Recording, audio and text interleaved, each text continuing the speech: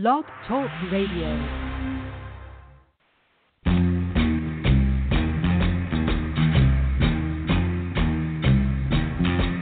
The beat goes on,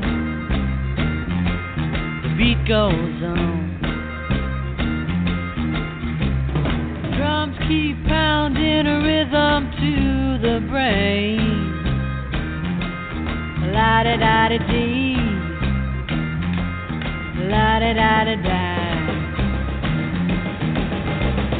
Charleston was once the rage, History has turned a page, The miniskirt's the current thing, Teeny Bopper is our newborn king, And the beat goes on, the beat goes on. Drums keep pounding a rhythm to the brain. La-da-da-da-dee, la-da-da-da-da. The grocery store's a supermarket. Little girls will break their hearts, And men still keep on marching off to war. Electrically they keep a baseball score. And the beat goes on, the beat goes on. Drums keep pounding a rhythm to the brain. La-da-da-da-dee, la-da-da-da-da. Grandmas sit in chairs and reminisce. Boys keep chasing girls to get a kiss.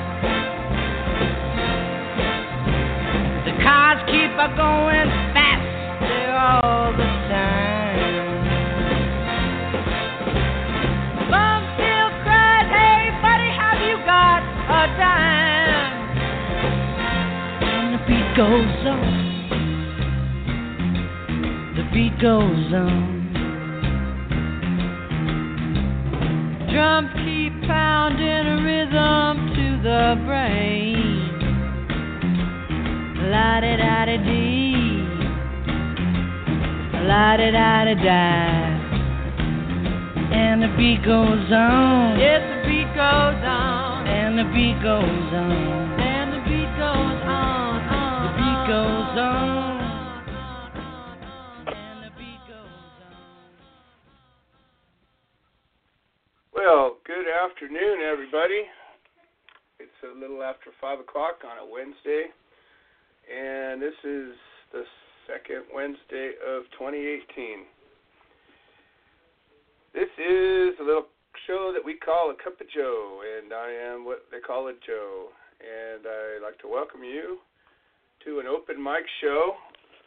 Today we don't have a featured guest, but we have the possibility for many guests. And this is one of these shows that your participation makes it better. I have plenty to say, but you don't want to hear me drone on about anything for 2 hours. But if you've got something to say, I give you a voice. This is a show that is about us. It's about people. It's about our freedom. It's about our inalienable rights. It's about the things that we're willing to do to get them, protect them, keep them, and hopefully pass them along to the next generation or two. The Human Solution is a civil rights organization.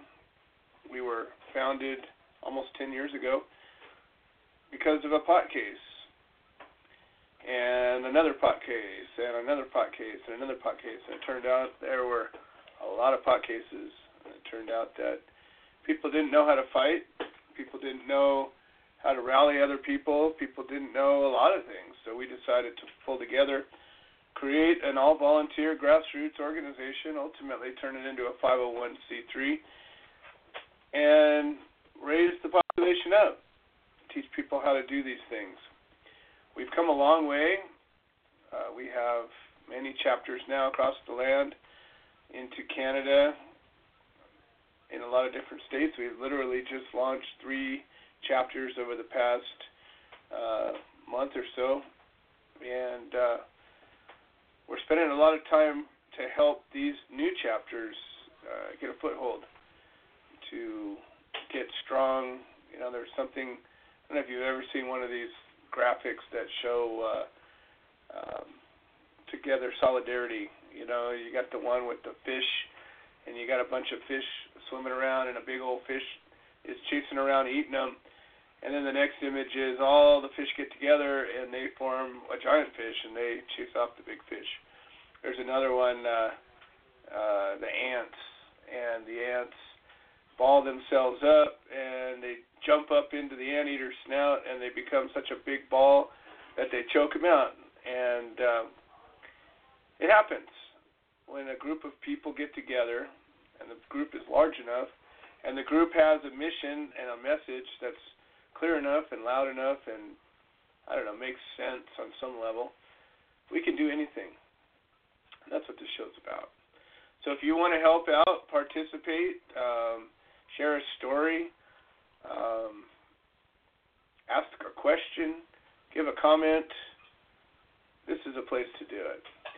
This show is brought to you by the Coffee Party and the Coffee Party Radio Network, and we're very grateful to have a place to do this. Right now, I think we're the only show that's airing regularly on this network. However, there have been and likely will be again soon, 7 or 8 different shows that have been programmed for a long time. If you want to call in, if you want to participate in this show, you can pick up your phone and dial 646-929-2495.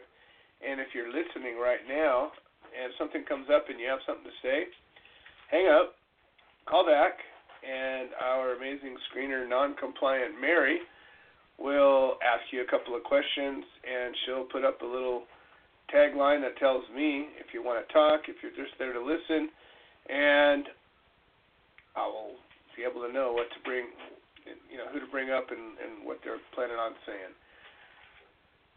Today we're going to talk about legalization, and we're going to talk about the dark side of legalization. We're going to talk about the number of cases we have in so-called legal states. If you're living in a legal state or a legal country and you have a story to share, please call in and share. I've got a number of stories to share, but we'll see how that all goes. Again, I don't have a featured guest today, so we'll run the show until we run out of material. I've got probably a good 45 minutes of material I want to discuss, and the rest is all you. We got Albert Thomas, our chapter coordinator from Hawaii, and he's got some things he wants to talk about. We got Glenn Keeling from Ohio, our new chapter in Ohio, and he's got some things he wants to talk about. And we got Mike Harris who's got an update. In fact, let's go ahead and bring up Mike. Mike's got a case going on and out of the city of Fontana, California. And Fontana's got a very harsh ordinance. And with the help of, we'll let Mike tell the story better than me. And here we go. Mike, welcome to the show. I understand we have an update on your case. How are things going? Well, things are going good, Joe. Thanks for having me on. Today was day 1. Today was day 1? Yeah. Yes, today was my first court appearance with the lawyers in San Bernardino County Courtroom in front of Judge Cohen. And basically it was a... why don't you give us a little bit of a of a background. We have a bunch of new listeners that are not familiar with your story, and this is exciting because it's a proactive situation rather than a reactive situation. You could. Well, yeah, well, as most of you know, I'm sure the California passed Proposition 64 in November of 2016. Fontana was preemptive in writing ordinance that basically made it impossible for anybody to want to grow their personal grow that is guaranteed now by the state. You can't ban or stop somebody from growing their 6 plants. The only thing the state says is it has to be reasonable.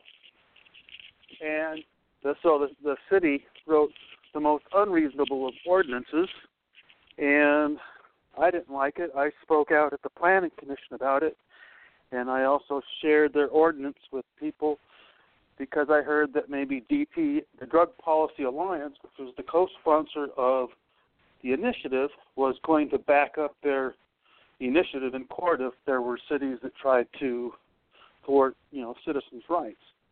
And I kind of drew the golden ticket on it. And today was the first day in court. The basic arguments were, I guess, in general, whether or not my lawyers could depose city employees and, find out, where they came up with the idea of why an ordinance would, be what it was, why it would cost so much, and basically call them out on the claims that they made. They made some spurious arguments, such as no volatile gases can be stored in the grow room, and one of those was oxygen. I'll be darned that that kind of that's like 20% of the atmosphere. So, and also if you ever had chemistry, oxygen by itself is not flammable or explosive. It's a potentiator for other things to cause fire, as well as they included carbon dioxide. Gas so juice. Yeah, carbon dioxide. So, hide those Coke cans from your children because, my God, they might explode. Yeah, if you shake them up, sure, but yeah, and the city does not want any kind of sunlight on what they did. They just only want to argue the merits of the ordinance. And so, it was basically kind of a housekeeping thing like that, and my lawyers will write up some sort of a motion on that, and then they'll talk about it at a later date. So they set a hearing for March, and we'll be meeting again. But, yeah, we struck the first blow today, and it's on. I had lawyers from the American Civil Liberties Union, as well as O'Mell, Vaney, and Myers. Drug Policy Alliance wasn't there today. Of course, they're located up in Northern California, and they'll probably show up when it start to get busy. But, my guys were there, and Best and Krieger was there, along with people, the lawyers coming in just to be in court, just to hear what was going on. So it was interesting. Short, but interesting. Now, this is actually, on some level, really important because typically when one of these civil cases happen, the judge, before it even gets started, has an opportunity to throw it out as a frivolous case. So the fact that did not happen and the case is moving forward is huge. I didn't think it was going to happen, but it could have. And, there's people talk about, I'm going to sue this person, I'm going to sue that person. But just because you want to sue somebody doesn't mean, especially when it's an entity, you don't always necessarily get that opportunity. No, I'm not suing for money either. No, I'm not in it for any money whatsoever. It's just for, now, of course, if the city loses, they have to pay, my lawyer's fees. but it's basically my tax dollars anyways, along with everybody else's. The city really doesn't incur any kind of penalty. The thing is, though, yeah, they could throw it out, but they haven't, and we're going to be arguing on constitutional grounds. And my lawyers, really feel that we have not just a case, but a very strong case because of what the city has done. So, we'll see. Well, one of the things that these cases are so important, it's obviously important for the facts of the case themselves, because obviously, it's going to affect you and the city that you live in. But the thing that a case like this does, which in my opinion is maybe as much or maybe more important, is that it lays a template for others to follow. And, Best and Krieger is a formidable law firm that represents cities all over California. I don't know how far their reach is, but I know that they have a reputation, and cities hire them fairly regularly to represent them. And when I should say, you deal them a blow of this nature, I think that it's going to set the course for a number of lawsuits to happen, and I'm certain that was part of the case, part of the plan of this whole thing to begin with. Yeah, Drug Policy Alliance has, really weighed that in, and they know that there are some really onerous ordinances up and down the state, and just as an example, the city of Fresno has eliminated any ability for someone to grow within their own home.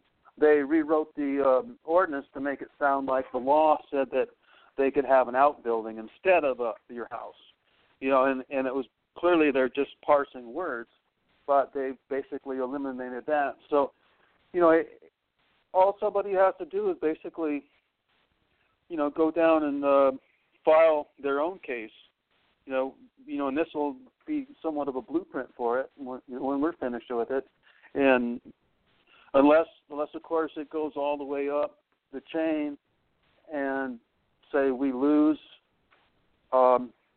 in court and then it gets appealed and we win, then it becomes published, and that would be the worst case scenario for BB&K. I'm sure they wouldn't want that, but yeah, we're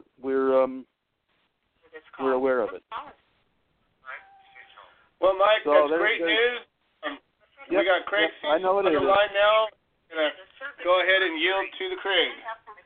All right. Awesome. Thanks for being here, Mike. Right. Once again, Mike Harris, board member of the Human Solution, and he is a member of this case in Fontana, and it's exciting to see a proactive case. Craig Cecil, how are you doing today? Good. Good afternoon, Joe. Been a busy week for marijuana issues, I hear. Oh, God, it's what they call in California a clusterfuck. It's about as turbulent of a situation as ever could be. We've got senators and congressmen battling out with the U.S. Attorney General. We have laws that are supposed to allow things but really don't. We have people scrambling in California trying to qualify for licensing, many of which never will. It's funny. These legalization measures actually limit. It will actually decrease the number of small businesses that are engaged in marijuana activity. They're going to have to yield to the bigger ones that have the money to pay for all these fancy licenses. I'm hearing a bunch of complaints, even from, Vicka, as you well know, up in Oregon, that they're knocking out the little custom, marijuana growers, the really experienced, people, in favor of the Walmart style, marijuana growers, the mega growers. Oh yeah, it's crazy. There is down in the desert out here in California, there's a city called Adelanto, and they have passed an ordinance that allows for licensed marijuana cultivation and manufacturing. But there was already a raid in Adelanto on a manufacturing facility that there wasn't even a license yet, so they couldn't have operated with a license. But our state law already did allow for certain things. They were raided and taken out before the law even passed or before it was even enacted. And then there's a gigantic grow. I think it's 33,000 square feet of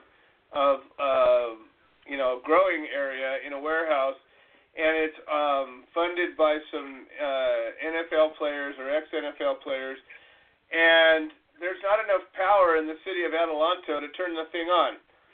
So, and it's hilarious because Adelanto is in the middle of the desert, and I don't know if you've ever been to a desert before, but there's two things in the desert: a lot of sun and a lot of wind. And guess what you can make electricity out of?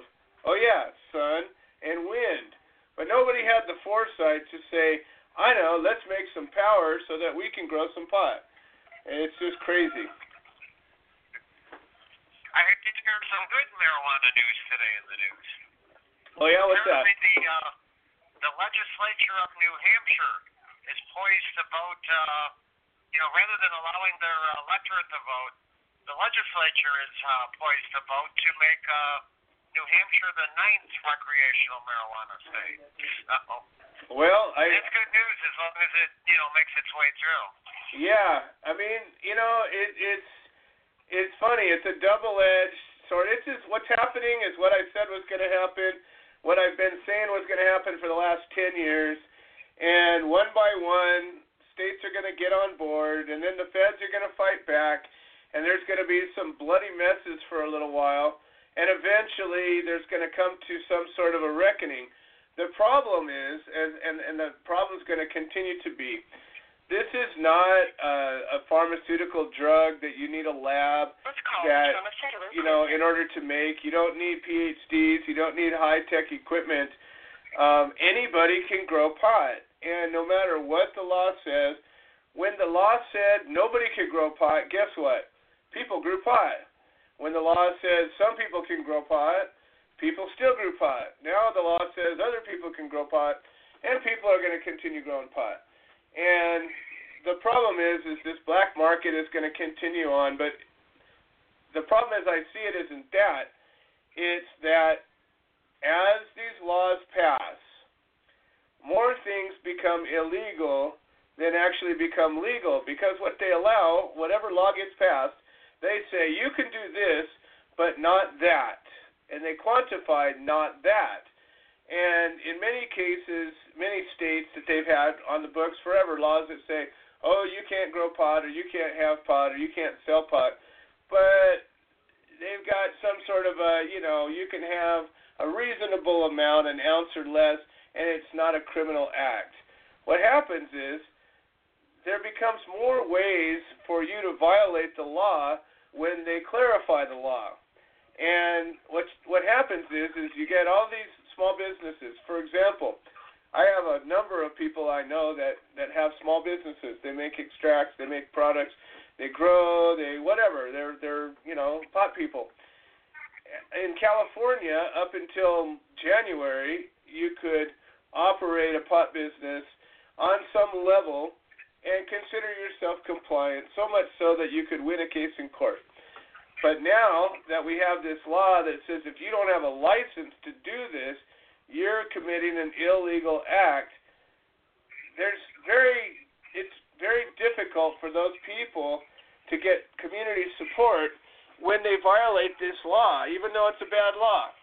And I'm struggling with it right now because I've already had people that have come to me with cases, and they say, I was following the law, and then all of a sudden this recreational law passed, and now what I'm doing is technically illegal. But I don't have any way to afford the licensing, so I'm still going. Then something goes wrong, they get busted, and then you go and you try to rally community support. You say, hey, this guy, got a pot case, and let's get around him. More and more people say, well, if he was just following the law, none of this would happen. And then the other thing that happens, and then I'll yield to you, Craig, and this is the part that really pisses me off. I've been a pot grower and a pot consumer and a pot extractor since 1982, so I'm not that smart and I can't do the math, but it's a bunch of years. And in all the time I've been doing this, I never ratted on anybody, ever, for anything. And I don't give a damn if somebody's growing pot next to me or extracting or making things or whatever. Hey, good for you. But what's happening with these licenses is the people that have them are so invested in them, it kills them to see somebody operating without the license. And these sons of bitches are ratting on the people that don't have licenses. And to me, if I find out that somebody that has a license rats on somebody, anybody, for any reason, I will out the fuck out of them. And I will make a point to let everybody know that these bastards are rats. And it doesn't matter, if you got a license, the other guy doesn't. Let the law enforcement figure that one out. That's not your business. Anyways, that's my 2 cents. Well, speaking of rats, just wait till till they get one wayward prosecutor. I'm kind of expecting that now that Jeff Sessions has essentially untied the hands of all the prosecutors, to go after all the different pot ventures, which is now, 29 medical marijuana states and 8 recreational marijuana states, if I have my count right. It's a bunch, yeah, and it's just getting more all the time. And, yeah, it's some easy pickings right now if they want to. You got billboards on the side of freeways. You got giant ads all over the internet. If you wanna find a victim, and they're all violating federal law, every single one of them. It wouldn't be hard to find somebody to pick on.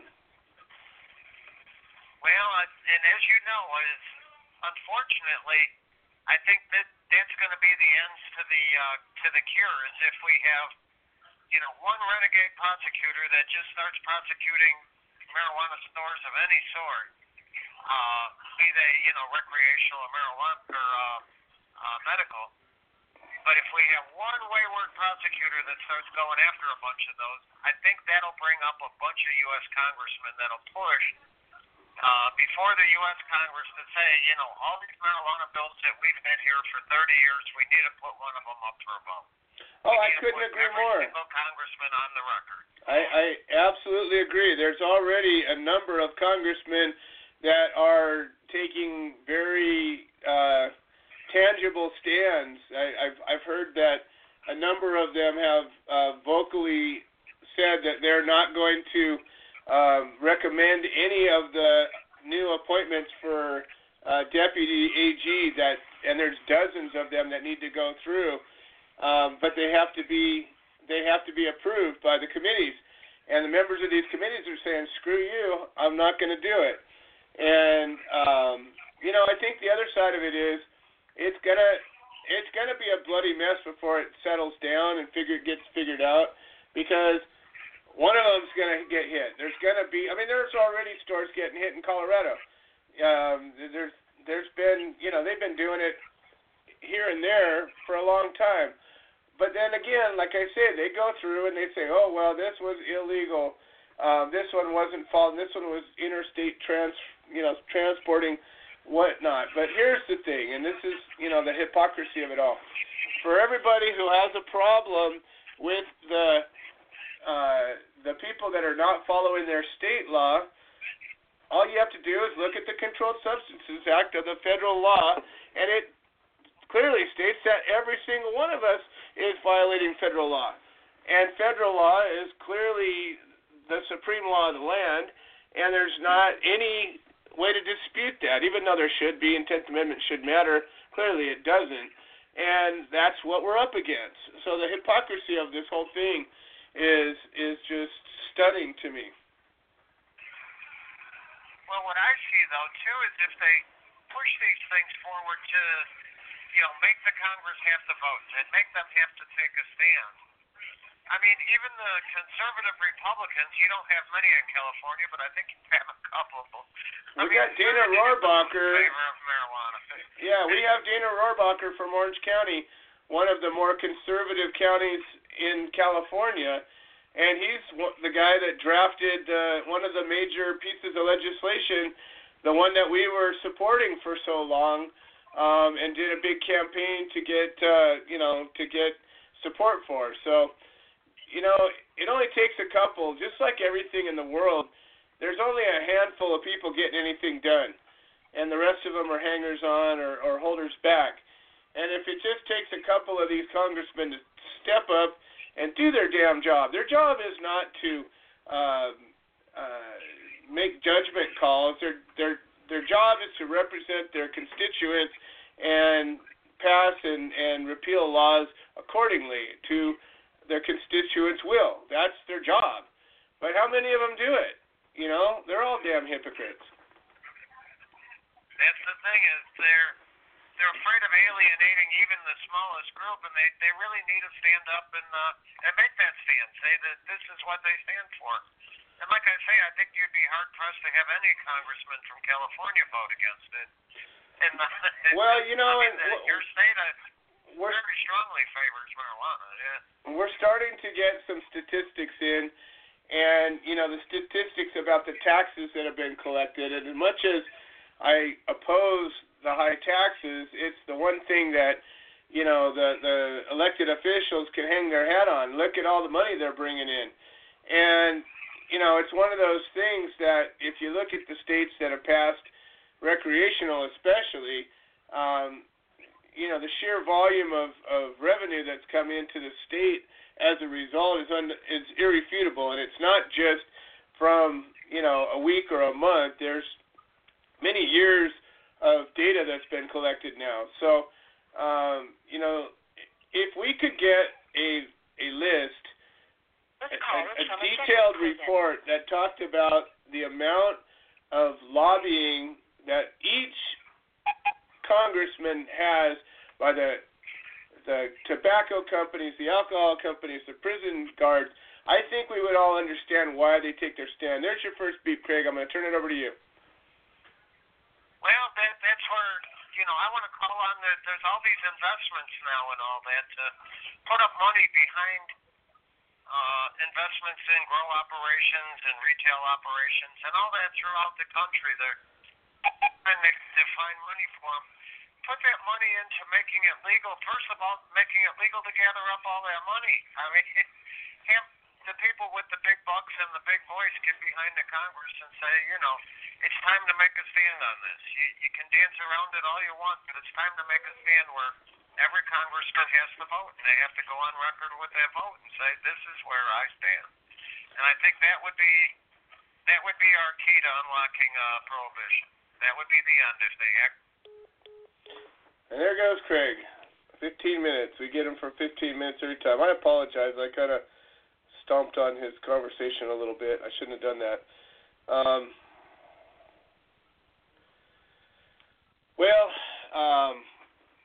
We got a lot going on. As you can see, the law in California passed. There's temporary licenses been issued. I have people approaching me all the time asking me questions about licensing. I wish to God I had the same amount of people that were interested in licensing that would be interested in helping me in prohibition.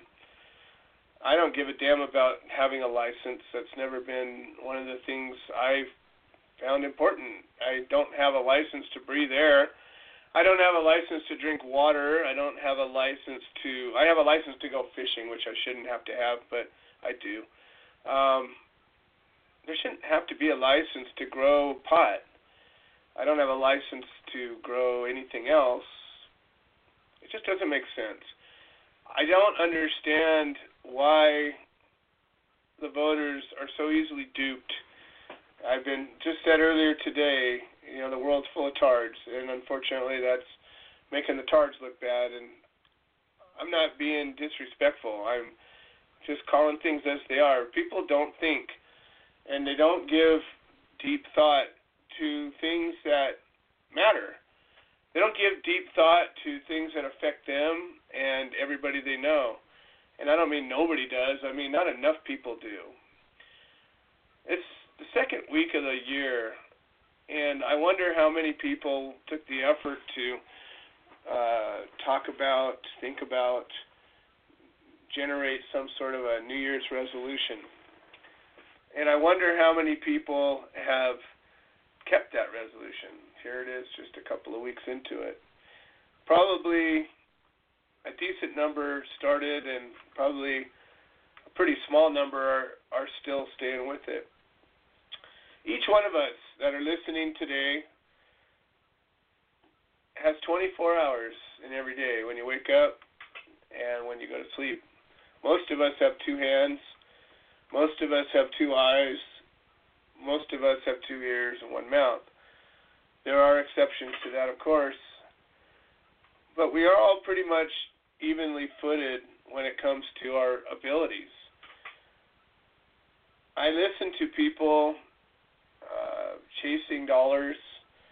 I listen to people trying to protect themselves. I listen to people bitching and whining and moaning about everything everybody else is doing. And I see very little positive effort from very many people.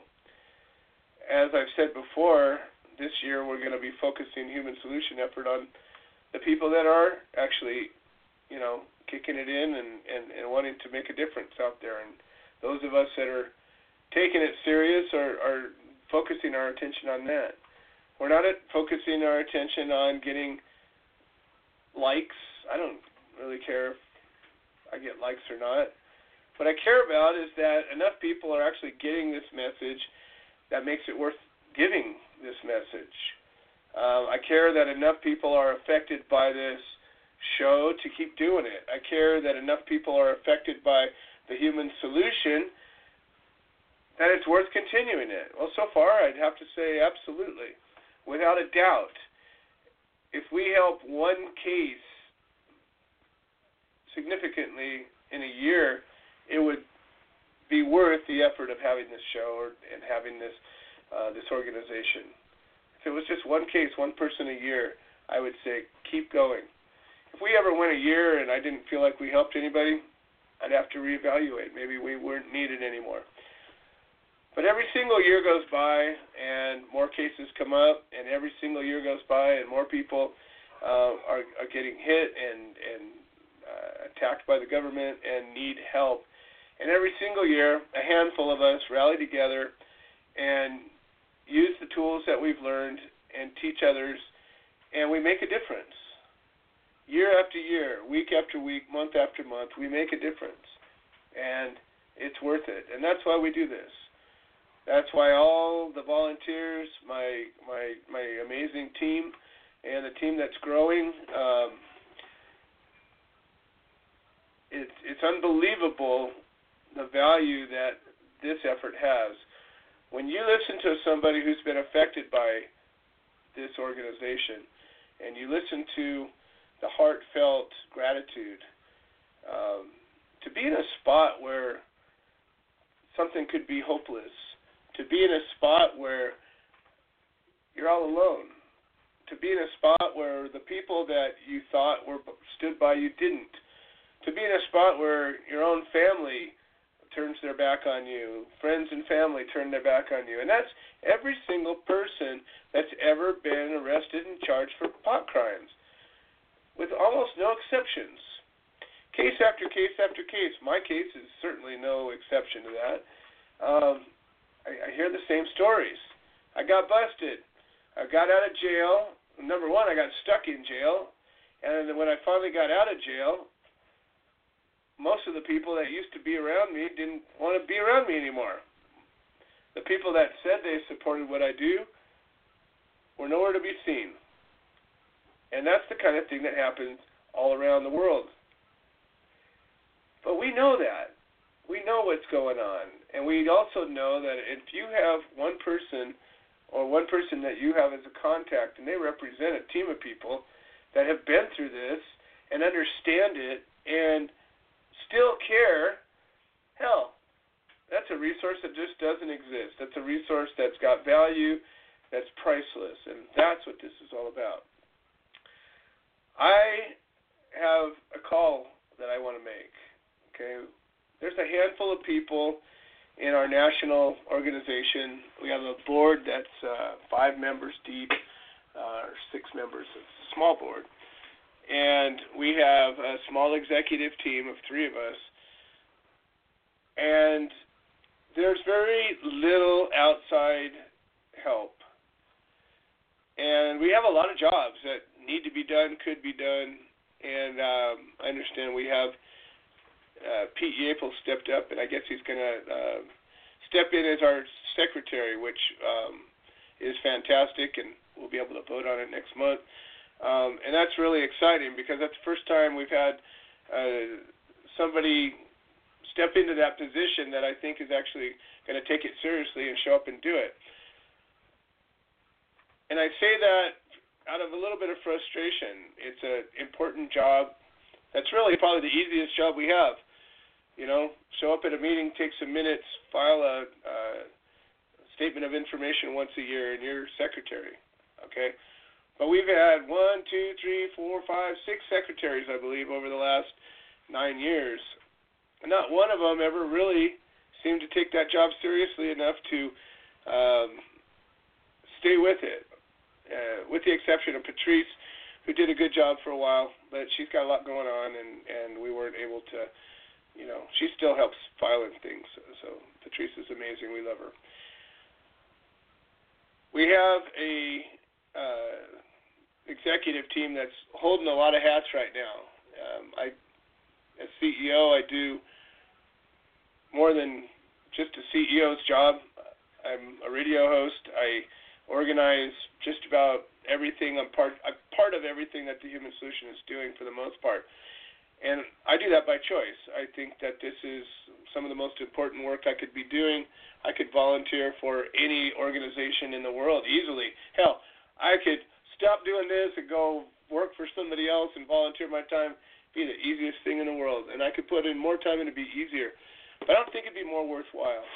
I really think that this is one of the most worthwhile ways I could ever spend my volunteer time. And when I donate my time, it's an important donation. It's something that I take seriously. It's a tithe. It's something that I see as the most important work I could be doing, and it's work that needs to be done. And I don't do this very often, but I'm asking for some more help. We've got 3 new guys that have come aboard, and I'm really excited, and I'm going to keep talking about it because it's the first time we've had such an influx of growth since a couple of years ago when we had some growing pains. We got Pete Yapel. He's going to be coming on to talk in a minute. We got Glenn Keeling from Ohio, and he's going to come on and talk in a little bit. We got Albert Thomas from Hawaii, and he's going to be talking for a little bit. And the 3 of these guys have come forward in the course of the last couple of months, and they cover a lot of ground, and they come from different points of view.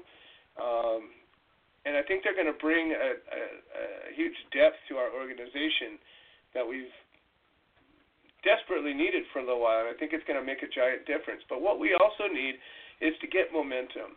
One thing that you find out with any volunteer work, with being an activist, is that the laws of physics apply universally. Gravity is gravity wherever you go. Universal laws of thermodynamics, universal laws of hydrodynamics. Objects in motion tend to stay in motion. There's laws of momentum. All of those things are very important, and objects at rest tend to want to stay at rest.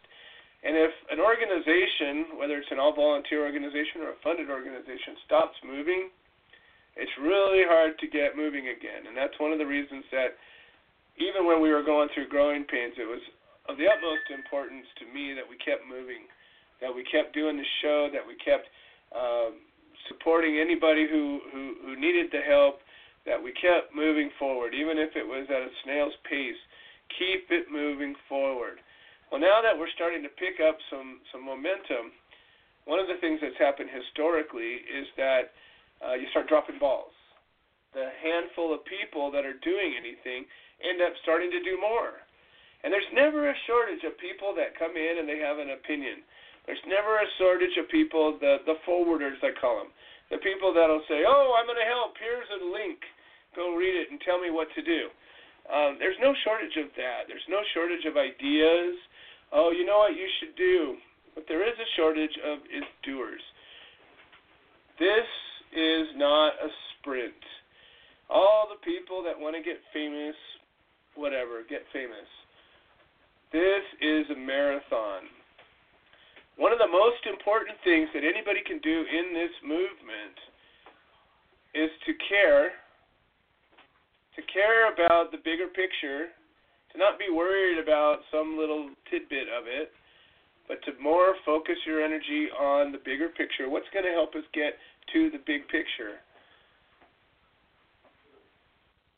And to keep showing up. You show up whether you have something to say or not.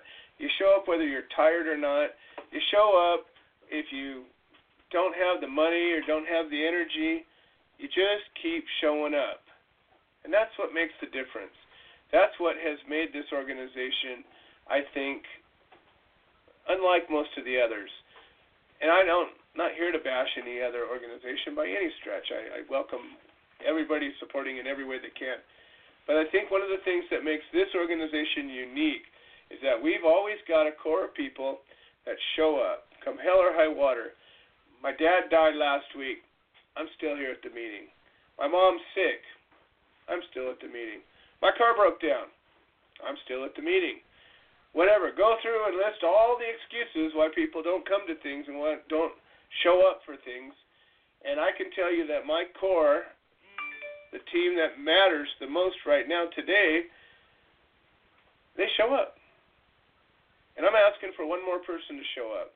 Actually, two more people. I need one person that I can just have step up and want to help. I have research that needs to be done. I have a lot of things that need to be done that I just don't have the time to do. And I think that if I had one person that could be an assistant, be a whatever you want to call it, be a trainee, be a volunteer, just a true volunteer, whatever it is, there's enough things that I can't ask my executive team to do because they got too much to do already, that I could use that help. We've got a lot of projects in the works right now, and a lot of things kind of sit on the wayside because I don't have one person that I can count on to do a bunch of tasks. So I'm looking for somebody to help with that. And the second thing I need a membership coordinator. I have my vice president, who I wish could be a vice president, but she's busy being a membership coordinator because we don't have a membership coordinator. So I need somebody that can, it's a simple job. The job is when new members come aboard, prepare a package, get it out to them.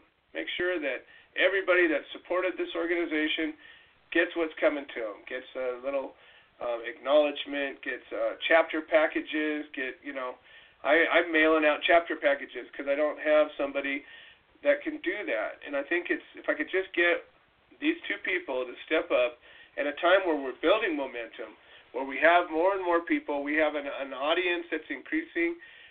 The audience on this radio show, has increased, 5 times, I think, over the last 6 months. It's doubled again, and doubled again. So there's people listening. I just need two people to come and help. If you're willing, come find me. Give me a call. 951-436-6312.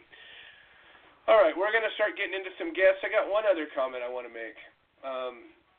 As we're going through, most of these cases that we're fighting are in states where there is some sort of legal access. And I have one of my people that is fighting a case in Colorado right now. And there's all kinds of people out there. The movement's a big movement, and the people, trust me, if you are being successful, if you are accomplishing anything, if you are making a difference out there, you'll have people that don't like you. In fact, if I thought everybody liked me, I would get out there and be talking more because I would say I'm clearly not being effective. You know you're effective when you got people that hate you. Simple. It just means you're reaching more people. There's enough of a diversity out there of people that for everyone that thinks this, there's somebody that thinks the opposite. For everyone that thinks that's important, there's one that thinks the opposite's important. God bless them all. I don't care. The point is, if I didn't have any haters right now, I would be out there working harder. But I got plenty. And the thing that's important about that to know is who gives a fuck? Okay? Let the cards fall where they may. Let the actions speak. The action that you accomplish, the things that you do, that's your body of work. That's what matters. Somebody doesn't like the way you do it. They don't like the way you say it. They think you did this or think you did that, but aren't willing to go and figure it out. And to hell with them. I had somebody that I care a lot about, one of my chapter coordinators, somebody who's been working really hard to help out one of the cases. But some of the people that are involved in this case don't like me or don't like this organization because of something somebody said or did. And she told me, I had to defend you. I've been defending you. And I thought to myself, what a colossal fucking waste of time. And I'm sorry, I'm a little tired today, so I'm sort of turning my PG conversation to an R. But what the heck? It's a podcast. I can do that. But when she told me that, I had to defend you. I thought to myself, don't waste your time. I didn't say anything because, you know what? If it makes you feel good to stand up for somebody, go at it. But the work we do does not need a defense. We don't need to defend ourselves against the people that are supposedly helping. We need to defend ourselves against the government. We need to defend ourselves against law enforcement. We need to defend ourselves against the prosecutors that are locking us up. Take your time and defend yourself against that. Don't worry.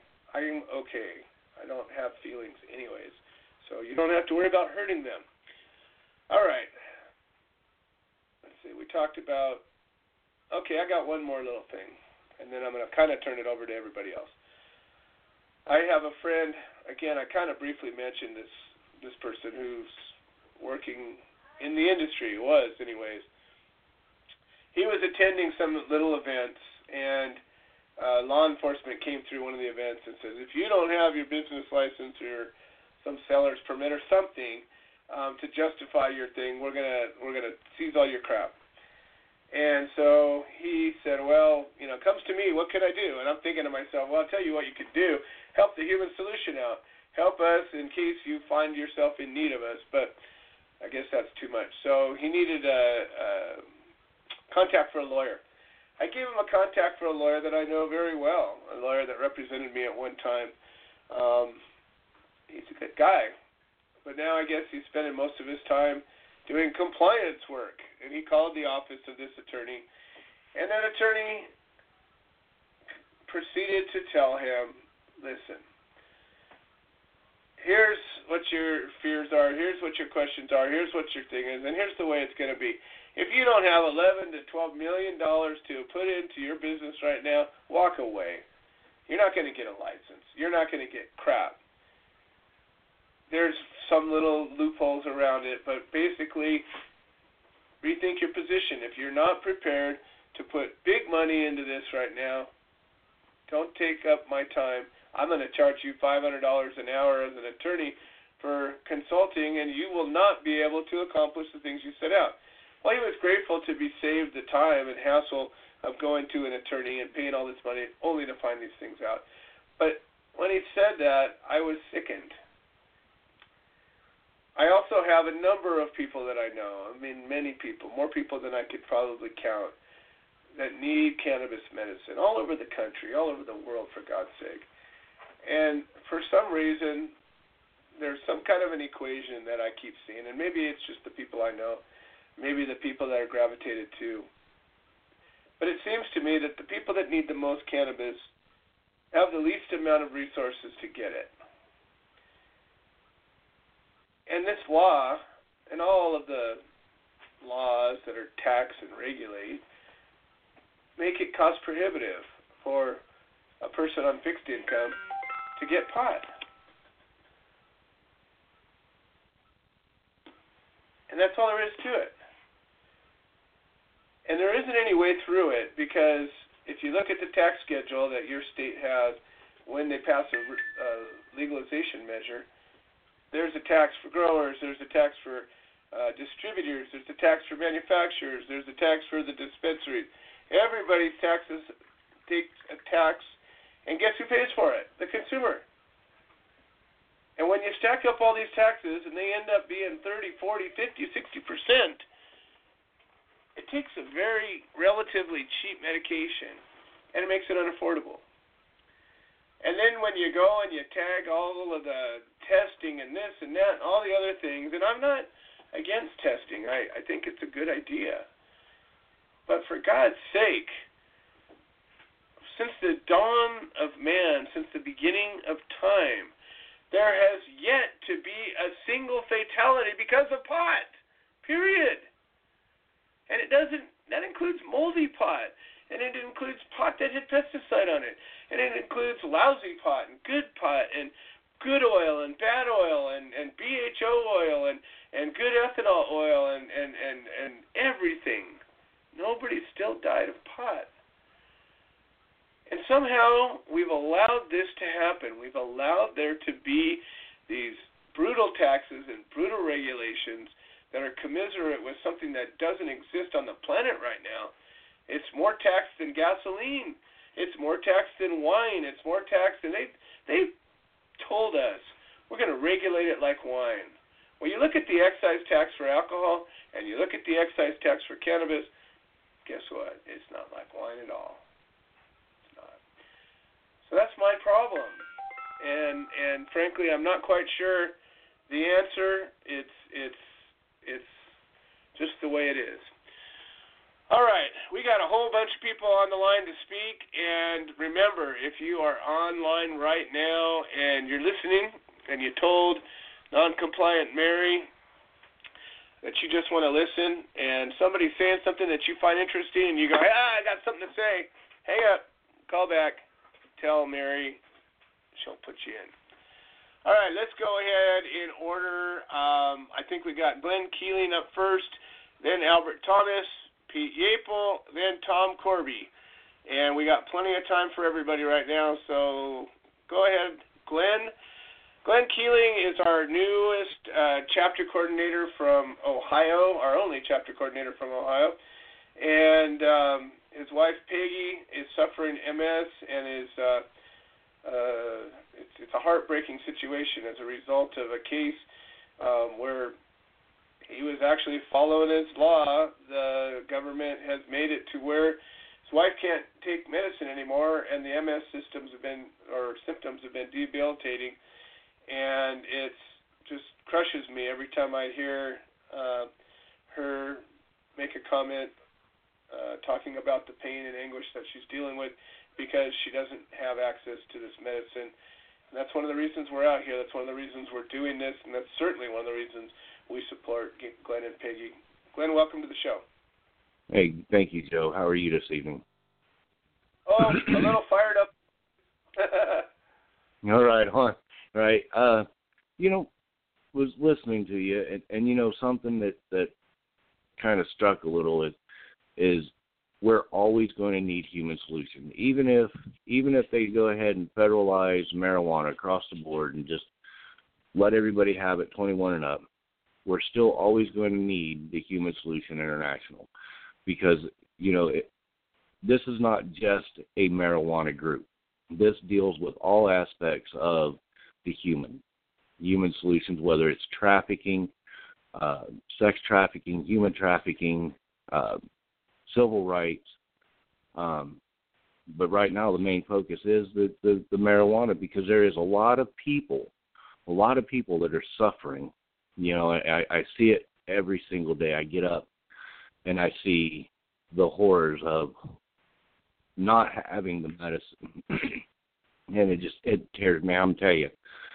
And it's not just in the household that we need this. It's the little girl down the street that's suffering from epileptic seizures. It's the little boy across town that's suffering because he's got fibromyalgia so bad that he can't hardly walk. It's sad that they have condemned a plant so bad that it's a criminal to cure yourself, or even, some of these diseases are not cured by marijuana. It puts a Band-Aid on it, and that's a sad thing, that we're not allowed to Band-Aid ourselves because of this plant. We're going to do everything we possibly can. What's that? One thing that I want to break in for a second and expand upon. Number one, you win a prize because you get it. When you start talking about the human solution and what we're really about, the very few people have come to me. A handful have, but very few people have come to me and gotten that. We're not a pot group at all. We just are taking on this battle because it's so friggin' ridiculous. We're a civil rights group. We're a human rights group. We're about championing our inalienable rights of life, liberty, pursuit of happiness that have been taken, stripped, squandered, stomped, and we almost don't have anymore. And it just so happens that this cannabis prohibition is such an egregious demonstration of violating civil rights that we've jumped in on that. But you're right. When prohibition's completely over, we're always going to be standing there for the underdog. We're always going to be, there's plenty of poverty, there's plenty of hunger, there's plenty of slavery that still exists today on so many levels that we got plenty of work to be done. And that's the first thing. The second is, and we're going to talk about this in our new show as we develop it a lot, but when you talk about a curative and a symptomatic relief, or a Band-Aid as you called it, if there was a drug that simply made you feel better, no matter who you were, what your situation was, and it did nothing else, but the caveat was there were no harmful side effects. If there was a drug that I could push through the FDA today that had that and only that value, I would be a multi-billionaire in no time at all. The problem is that drug happens to be cannabis, and it's already been targeted as evil. But that's the truth of it. Medicine is something that improves your quality of life. Some medicines heal you. Some medicines make you feel better. Some medicines alleviate certain symptoms or others. But that's the definition of a medicine, something that improves your quality of life. And so for even everybody who thinks it's recreational, whatever, you're medicating yourself and you're not acknowledging it, you have a right to do that. In the case of MS, where it may not cure MS, but it allows for mobility, it allows for the ability, a less pain in the existence. It might make the TMJ go away for a period of time. It may stop cording. It may stop all these different aspects of MS, and I only even know this stuff because I know some people that have had it, that have benefited from it. That, even though it's symptomatic relief, is powerful stuff. If there was just a drug that you could take a pill for it, everybody would be taking that pill. That's right. It's just a better quality of life, and that's what it comes down to. Is an absolute better quality of life. And you're right, even recreationally, and people miss that recreationally, it still heals. Whether you feel that you're getting healed or not, there is some ailment. Every single person, everybody, and I don't care who, you could be the most healthiest person. You have something that smoking, eating, drinking, ingesting this plant will give you a better quality of life. And that's just the bottom line.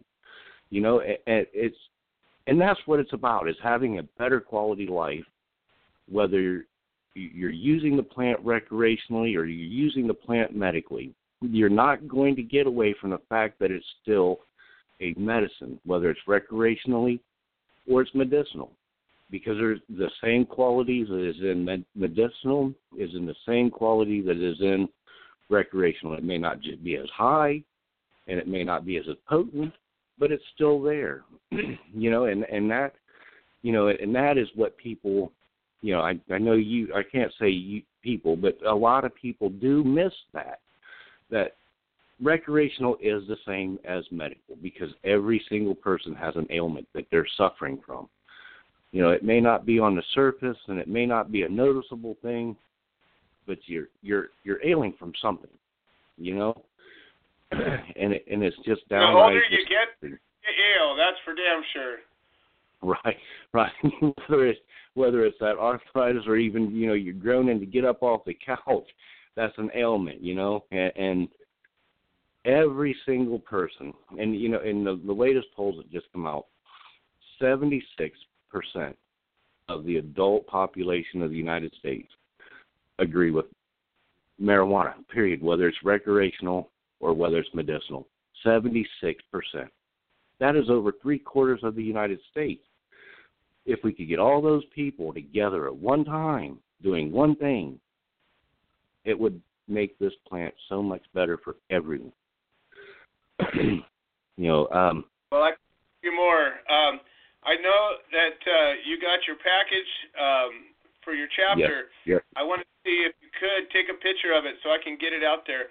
One of the things I'm trying to do right now is build some momentum. And like I said, we got 3 new chapters. We've got, dozens of chapters that are out there. But I know that what's happening is as the light's shining brighter, the chapters that have been kind of sitting around not doing much are going, hey, wait a minute, what about me?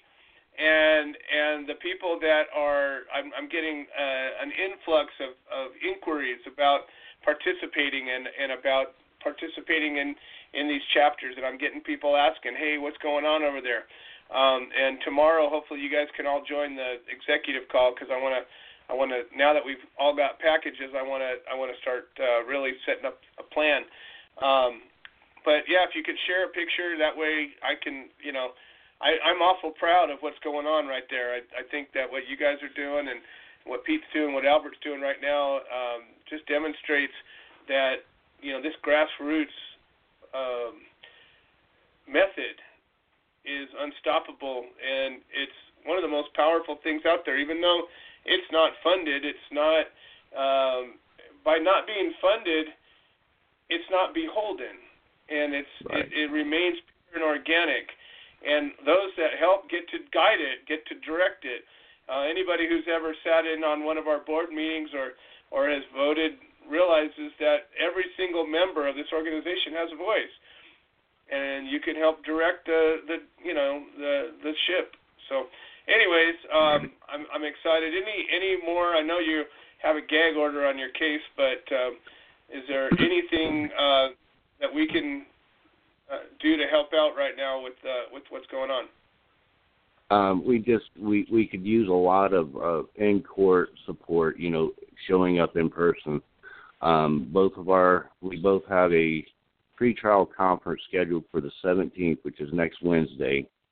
Mine is going to be at 9 a.m. and Peggy's is at 2 p.m. Court support is the biggest thing. Is the best way anybody can show any support at the moment. Of course, we can't discuss any of the detail. We can't discuss anything that's going on in the case now. I'm finding out that you're right.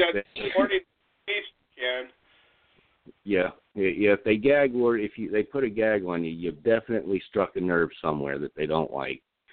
Absolutely. But yeah, court support is the biggest thing for anybody that's going through this proceedings. That anybody that's facing any kind of charges for this plant is court support's the biggest thing, and then it's showing up and letting them know that these people aren't alone. We can't really bully them. We can't do what we're trying to do. That's the biggest thing that right now that we could use, because everything else, man, you guys are the human solution has been the biggest support that we've had so far. Getting the message out there, Becca doing that press release for us, that was huge, and that has gotten a lot of attention. Well, we got, like I said, a pretty dedicated team, and it's exciting when you are going through a case and all of a sudden you see an article written about you. It lets you know that you're doing something right, I think. And so let's make an official call to action here. We got 7 days, a week from today. We got a couple of hearings going on in Ohio. If there's any way you can participate, or if you know anybody that's in the area, Glenn, how does somebody reach you if you want to know the details about how to when and where and how? They could give me a call. My personal phone number is 419-863-0498. And if you don't want to give me a call directly, the address of the place is 101 North Main Street, and that's in Salina, Ohio, Mercer County. Well, I'm gonna raise the stakes a little bit, and I'm gonna make an offer that anybody that comes out in court support for Glenn and or Peggy's hearing, I'm going to make an official member of the Human Solution, and you'll receive a solidarity ribbon on the house. So just show up. You'll become a year-long member of one of the most amazing groups out there without having to spend a penny. So that's good. That's awesome. for this case. So let's go ahead and let's get some bodies in there. Ohio, I know there's people. I know people in Ohio. Let's start, banging the pots and pans. Let's start, kicking the rocks a little bit. It's not that hard. And if you show up in court, I guarantee you, if you've never sat in a court hearing before, you will learn something. You will get inspired. You will become pissed off because of what really happens in our courtrooms. And it's not justice typically. But when we show up, and when we show up in enough numbers, we can demand that justice. We are auditing these cases. We're holding them accountable. And trust me, today, I would be a felon if it wasn't for the people that stood by me in my case. I would probably be out of prison by now, but I would have just gotten out of probably serving 6 to 10 years for pot as a result of my case. And in no small part do I not have that problem because of all the people that stood by me. It makes a difference, folks. That's why I do it for others. I got a lot of paying it forward to do, or paying it back, I guess. Hopefully it's not paying it forward anymore. Hopefully it's paying it back. So let's keep going, folks. All right. Anything else you wanted to add to this? Nope. I just want to run through the number again. The phone number is 419-863-0498. And the address is 101 North Main Street in Salina, Ohio. How do you spell Salina? Celina. Got it. I don't think I would have guessed that. So, all right, folks, get out there. Let's support Glenn and Peggy, and let's make this happen. So, Glenn, as always, I appreciate you being here. And again, looking forward to watching this thing light up, and we're just going to keep showing up, and we're going to make it happen. Right on, right on. Thank you, Joe. You guys all have a great evening. All right. All right, up next we got Albert Thomas. Albert Thomas is in Hawaii, and he's also a chapter coordinator of a brand new chapter, and the focus of that chapter is court support. And Albert's got a case he wants to talk about. And let's see what's going on. Albert, welcome to the show. Thanks, Joe. This is a good show, by the way. Thank you. Happy to be here. Had a nice crowd out today at the Hilo Courthouse for Michael Doyle Ruggles, who is on trial. Oh, and he is actually representing himself still. So it was a procedural a procedural kind of thing they had today, a court hearing. They were supposed to start trial on January 16th. However, they vacated that, and the judge might even throw this out. He's looking things over a little more closely from some of the motions that Michael has made, and apparently it's got his attention. So I was just happy to see how many people actually showed up. He had like 15 or 20 people from his pain management. Fantastic. Yes. Well, it makes a difference, and I can guarantee you that judge has taken notice of all the support because, as most people that have ever sat in a courtroom, it is not normal for there to be this kind of support. What's normal is that a defendant, and if he's lucky, an attorney show up in court, and maybe a family member, maybe a loved one, but that's typically it. Even at a sentencing hearing, I've seen many people show up to be sentenced and had nobody standing by them, but in fact, victims and victims' family members there standing up against them. So we always make a difference here. Albert, it's exciting to watch a successful court support, and I know this guy's doing a good job. He's got a close-knit group of supporters, which is powerful. That's really kind of the key to it, is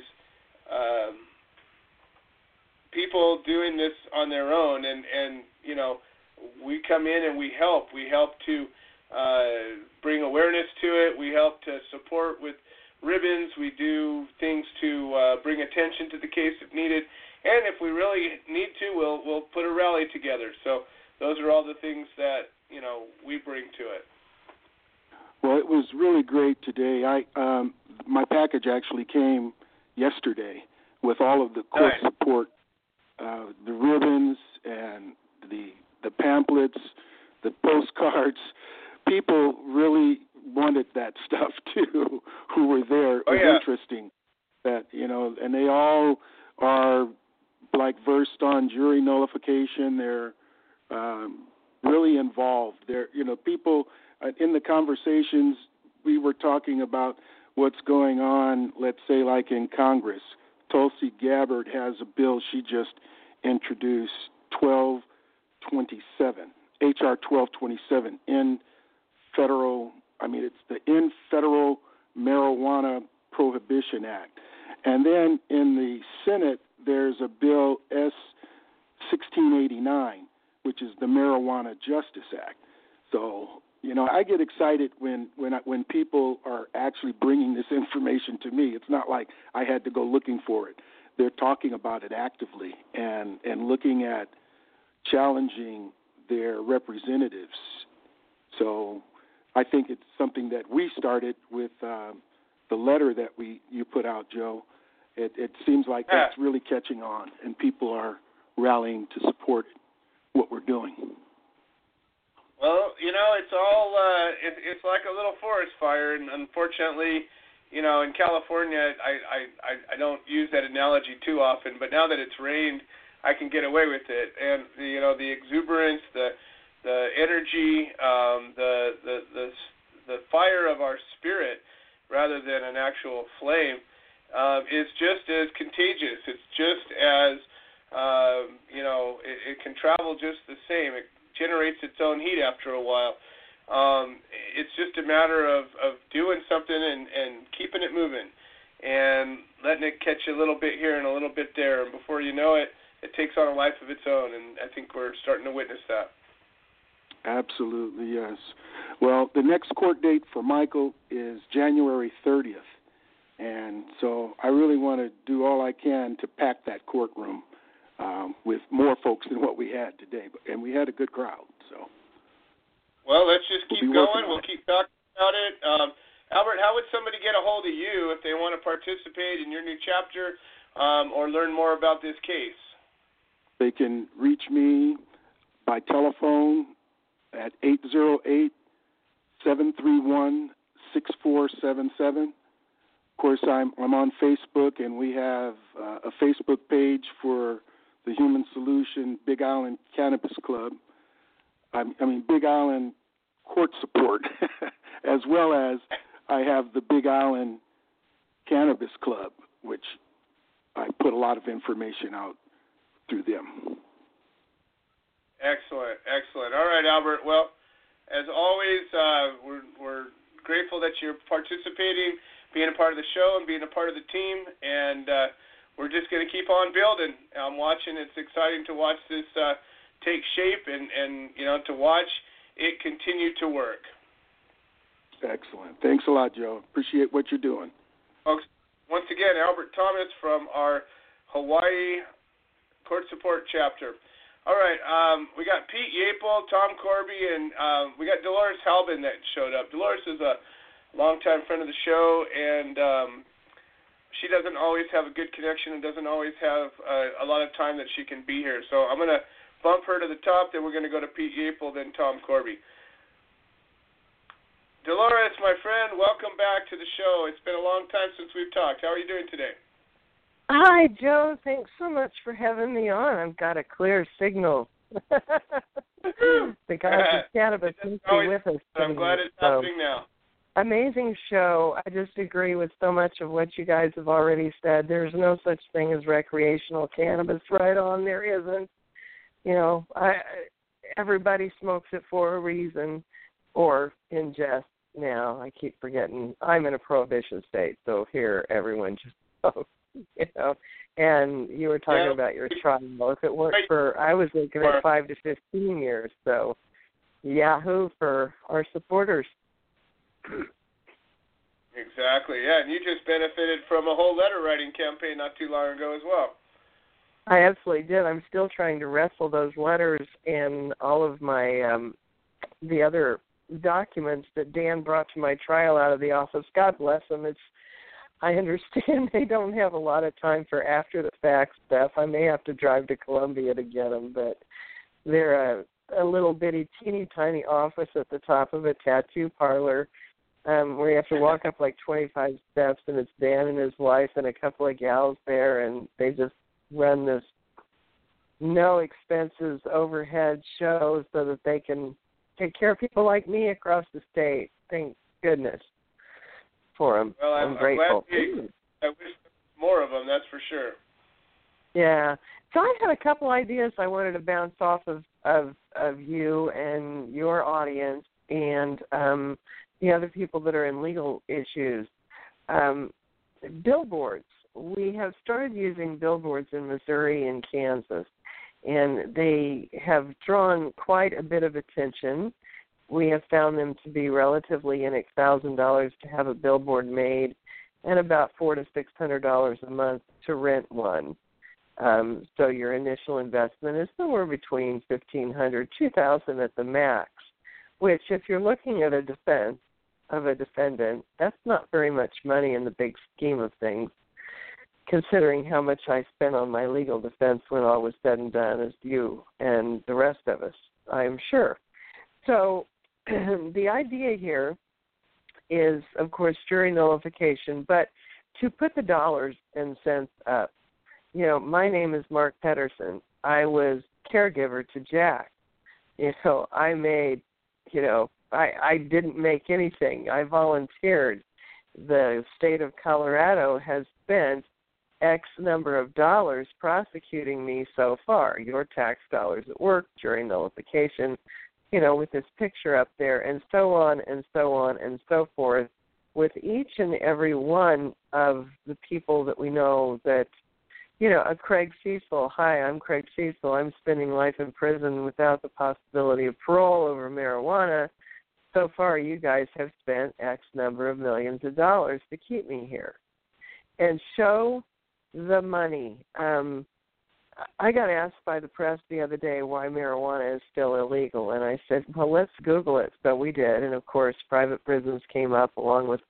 Now pharmaceutical has jumped above private prisons for the first time since I've been Googling that question, and tobacco. And there's a whole new push of commercials about the toxicity of tobacco on the air right now as part of the Philip Morris, one of their recent settlements.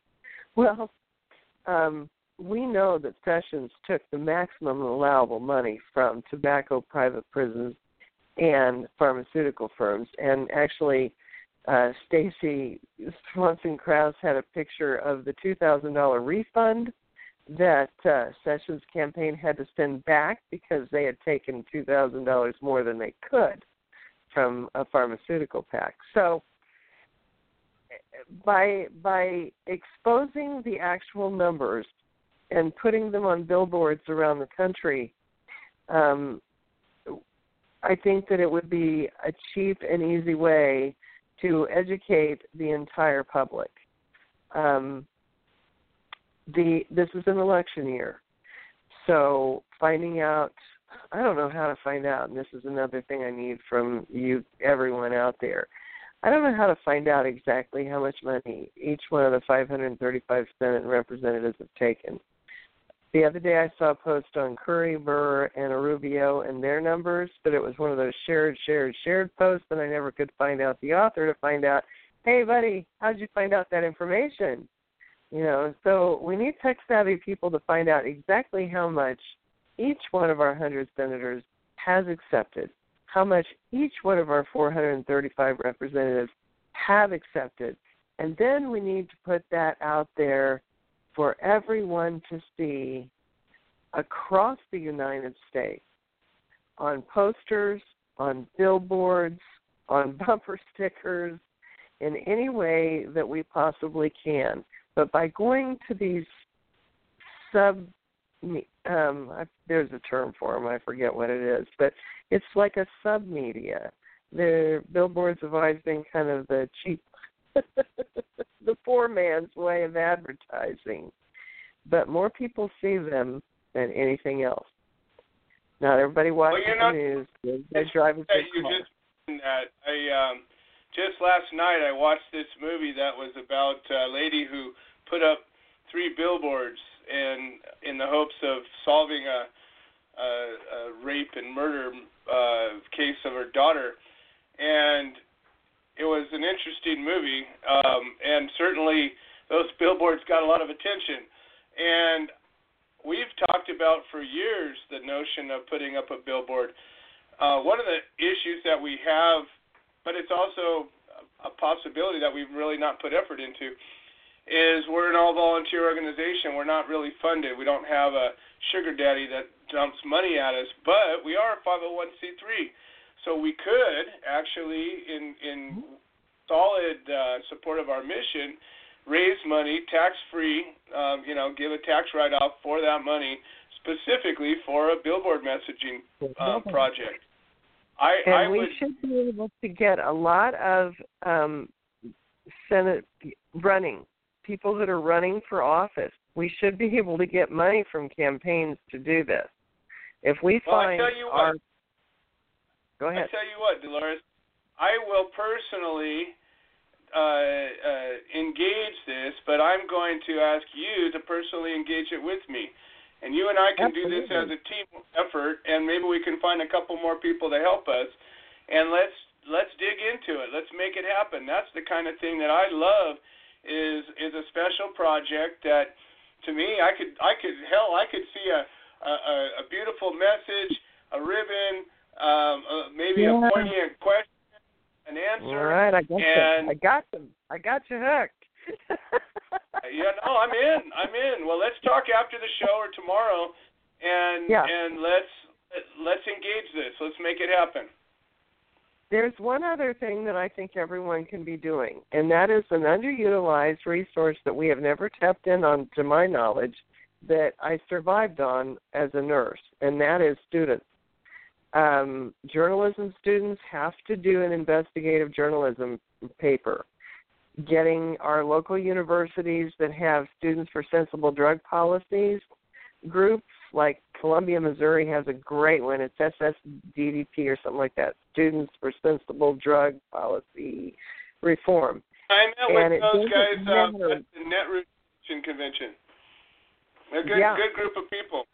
Good group. And every different kind of degree across the rainbow. Well, we know that cannabis affects every profession, so no matter what a kid's degree or a young person or anybody's degree program is, they have to do a research paper.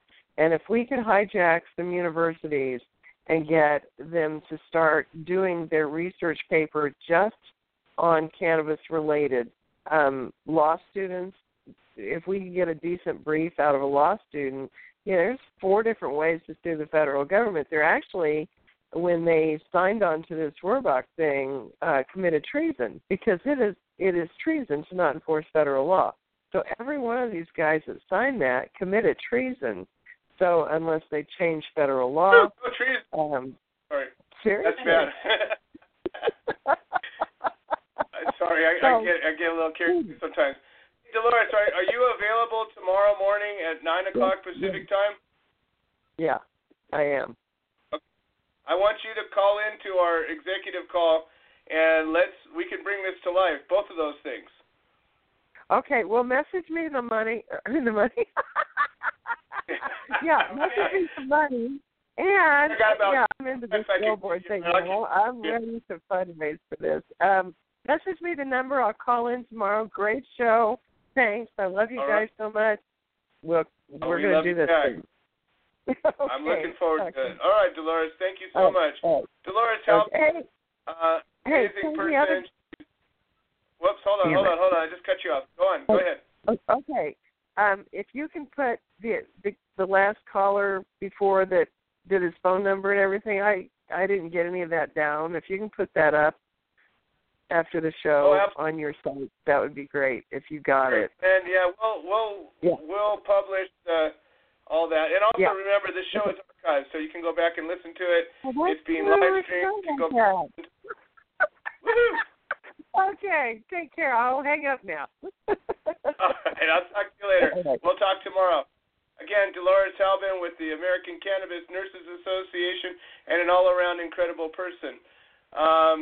All right, so let's bring up Pete Yapel. Pete Yapel is our newest chapter coordinator from New York, and he's got a chapter that's focusing on education. And the thing that's kind of unique and amazing about Pete's chapter is that it's not built around a case. Most of the chapters that have ever been formed were formed because of a specific case that was being supported in one case or another, or formed by somebody who had been through a case. I'd say probably 95% of all the chapters that have existed with the Human Solution have somehow had a case tied to them. Pete Yapel is a cannabis warrior, an educator, and a motivator, and him and his wife Helen have been doing this on their own for a long time. They became part of the UCCA, and subsequently this year they both became 420 members, and now we've got a chapter. And the thing that's amazing about this chapter, again, is it's focused on education. It's focused on the message, and that's really where our strength is. That's really what's going to get prohibition to end. Not fighting each of these cases, although each case has its value, and frankly, we're here to do what needs to be done. But the big picture, just like Dolores was talking about, getting our message out there, getting people to know the truth about cannabis, and more importantly, the truth about cannabis prohibition and how screwed up it is and how it really doesn't help anybody but a couple of rich people. So anyways, Pete Yapel and probably his lovely wife, Helen, are about to join the show. Pete, welcome to the show. How are you doing today? Evening, Joe. I'm actually just picking Helen up from work. I'm actually waiting for her to get out, so she's not with us tonight. But listen, I want to put a couple things out there. Glenn hit it on the head with the Human Solutions, and honestly, what attracted Helen and I to it was the Human Solution. This is a human rights organization. It covers bans all over everything. And why that intrigued us is, see, a lot of people know our group, my group, Cannabis Country, Canna We Talk 420, Canna We Talk 420 Radio, 420. And that's the part about it is I keep saying, I just said 420 again. People call it that. That's not what it is. If you look at the name of our group, and if you look at our logo, our group's name is Canna We Talk 42, and then the letter O. We wanted. Yes, cannabis is a huge focus to us because it does keep me alive. It is what drives, as Glenn said, it gives us some quality. No, it gives me quality of life. Without cannabis, I have no quality of life. But it's organic and has to do with the earth. So we wanted our group to, yes, represent cannabis, but also represent everything else that we focus on. Our group focuses on environmental issues. Our group focuses rights issues. Our group focuses on everything, and that's what drew us closer to you. Plus, heck, me and you have the same ideals. No egos, let's just get it done kind of stuff. That's why when we took our solidarity, when we took solidarity over separation and made it a group, gave it a Facebook page so that we can educate. We have a place to do it and such. That's why it was important when we sent you the pictures today to, yes, incorporate all the stuff we got with the Constitution of the United States. Why? Because, listen, that's the way we're supposed to live. We're so far away from it, people have forgotten it, forget that they do have basic rights, forget that they have the right to fight and the rights for so many things in this country that we forget about because we're just so confused. Another thing that you were saying before is, and I got to agree wholeheartedly with you, I have a video, it'll be out online tomorrow. I didn't post it today because it was one of those ones like tonight you just fired up and in the heat of the moment. I mean, gosh, I got so many friggin' irons in the fire. If I was 2 octopuses, I wouldn't have enough friggin' arms. We could start an octopus club. Exactly. But I said to myself, Joe, during the video, most people will hear is, listen, this is the true message is, I can't stop fighting and I can't stop doing this because if I don't, I can't rely on anybody doing it for me. I honestly can't. I can't rely on anyone else really to fight this fight but myself. So I figure if I give up, then it's all over for me. So no matter how tired I get like you, no matter how much it is, I have to continue to devote, and I will continue to devote every bit of myself to this cause as well as just the basic premise that everyone has to understand that we as human beings, no matter where we are born, I don't care what part of the world we are born in, we have certain rights that are just simply human. And being able to survive, live the most healthy life that we are possibly able to live, it isn't something that's awarded to us. This isn't a privilege. We don't ask to come to Earth. We are brought here. And being that we're brought here, this Earth doesn't owe us anything. We owe the Earth a little bit of something. But at the same time, we have basic rights and needs that should not, cannot, and will not, in my lifetime, if I have anything more to say about it, be tampered with or inhibited. It's just something that can't happen. I'm glad you had Dolores on tonight. I had her on Monday night. I love the billboard idea. Everything takes money, though. We know this. But then there was another idea me and her spoke of on the radio. I wanted to share with you tonight. It's pretty much the real reason I called in, one of the real reasons I called in. And that is, it is an election year. We do have 535 people that sit there and make decisions for us. We have more than that. I mean, there's the president, vice president, the attorney general, all of those that aren't counted. So what I took upon myself after my conversation with Dolores last night was to send an email to the Jack Hare Foundation. And I sent an email to Dan and said, listen, what is it going to take me to get 600 copies of The Emperor Wears No Clothes and send it to Washington in a bulk packet, addressed to all senators and government officials, and have them take a read. And after they take a read, invite them. Please, there is a challenge at the end of this. You want to make another $100,000 and grease your fat pockets more than you already do? Then prove us wrong. I mean, we have an opportunity to, if we could have that opportunity, to get this book in everyone's hands that's there, every one of them, and say, come on now, if you're passing bills, and I've seen bills, I've seen laws, they're 17,000 pages long. If you're telling me you're obviously read through those to make educated decisions, you got a couple hours of your life then to read that book as small as it is in comparison. I think that's a great idea. What did he say? I haven't got a response yet from him today. I just emailed him this afternoon. So I'm going to try to figure out, what it's going to be. I mean, come on, listen, everything comes at a cost. It doesn't matter, even in the greatest organizations in the world. And but that people think. But it is a tool, and it is something I think that would be effective, especially like that. Not mailing them off to each one of their offices. Have that shit 600 books in boxes dropped right on the freaking front porch. FedEx. Here you go. Here they are. Let's read. And when you're done, now make an educated decision. I mean, money, what Dolores was saying about pharmaceuticals and tobacco and big tobacco, and yes, and you're going to get that, and you're going to see the numbers. They'll be staggering, I'm sure, as to what these people pay back. The other side of that is this, though, is we're arguing for cannabis.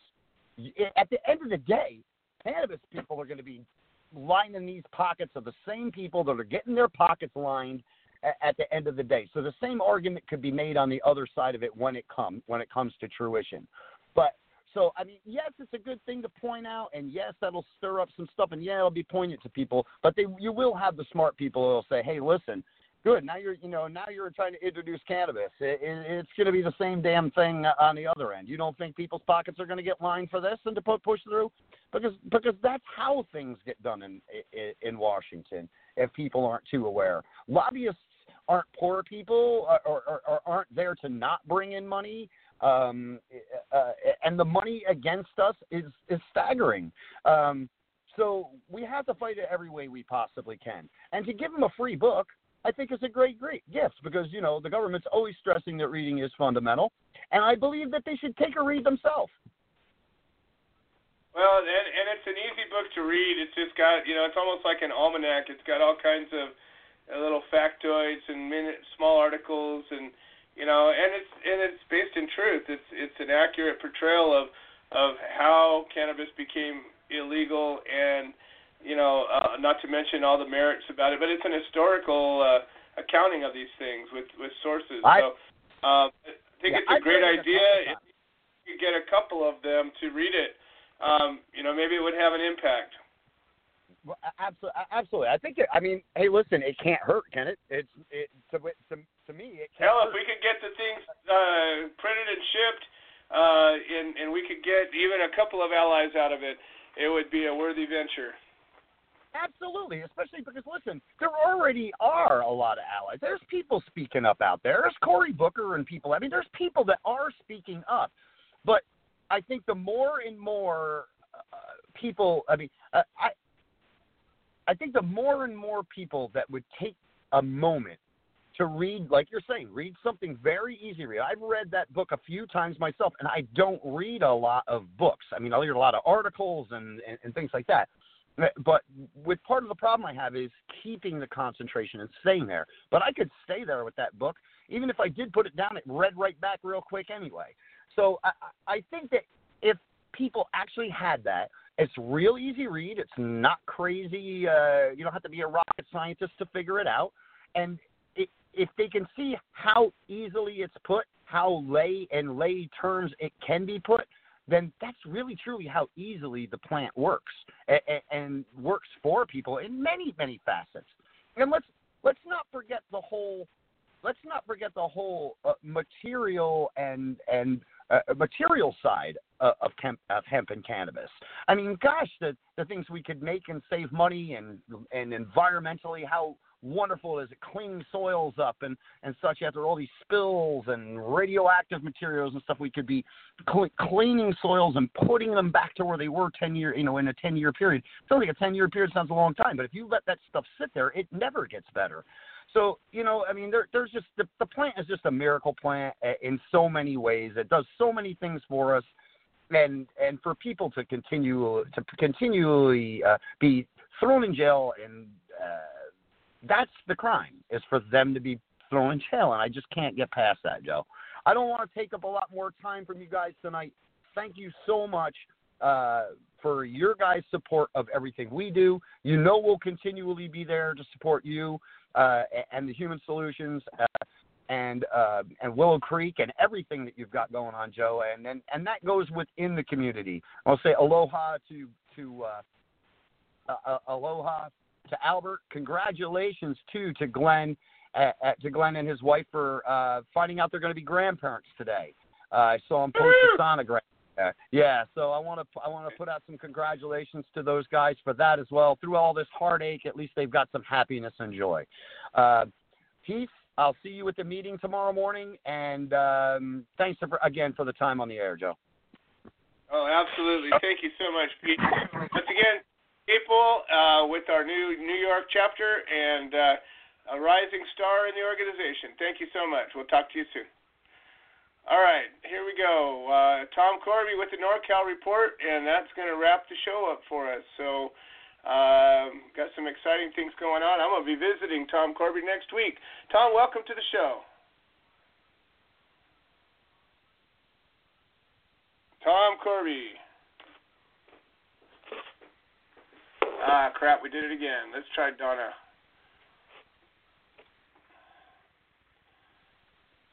Donna, is Tom there? Yeah, Tom's here, but he just got in from Chico. But I'm here. Well, all right. You want to give the NorCal report?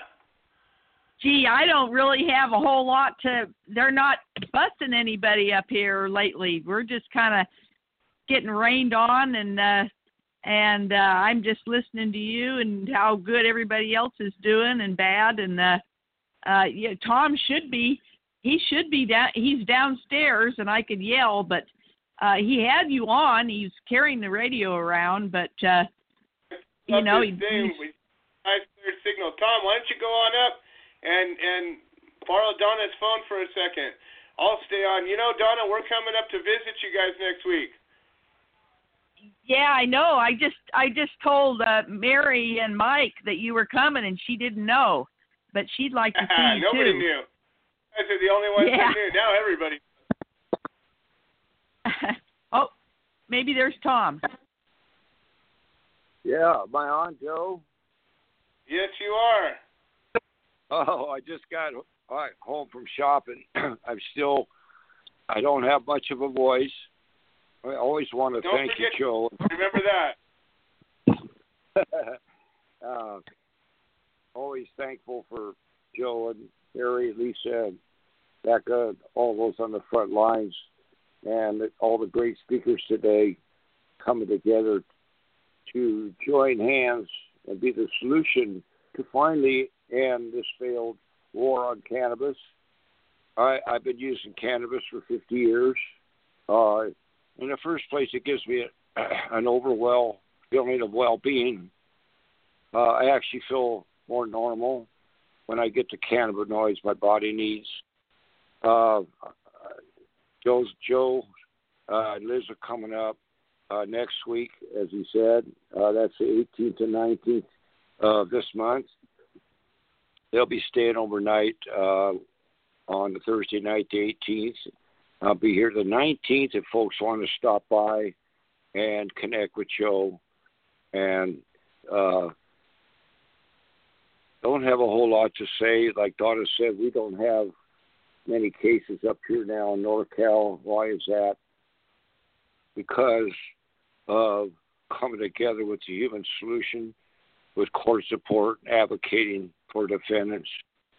And it's always so important for defendants to make sure that all their motions are filed, and it always come, Joe will agree here, with the 995 dismissed motion on probable cause.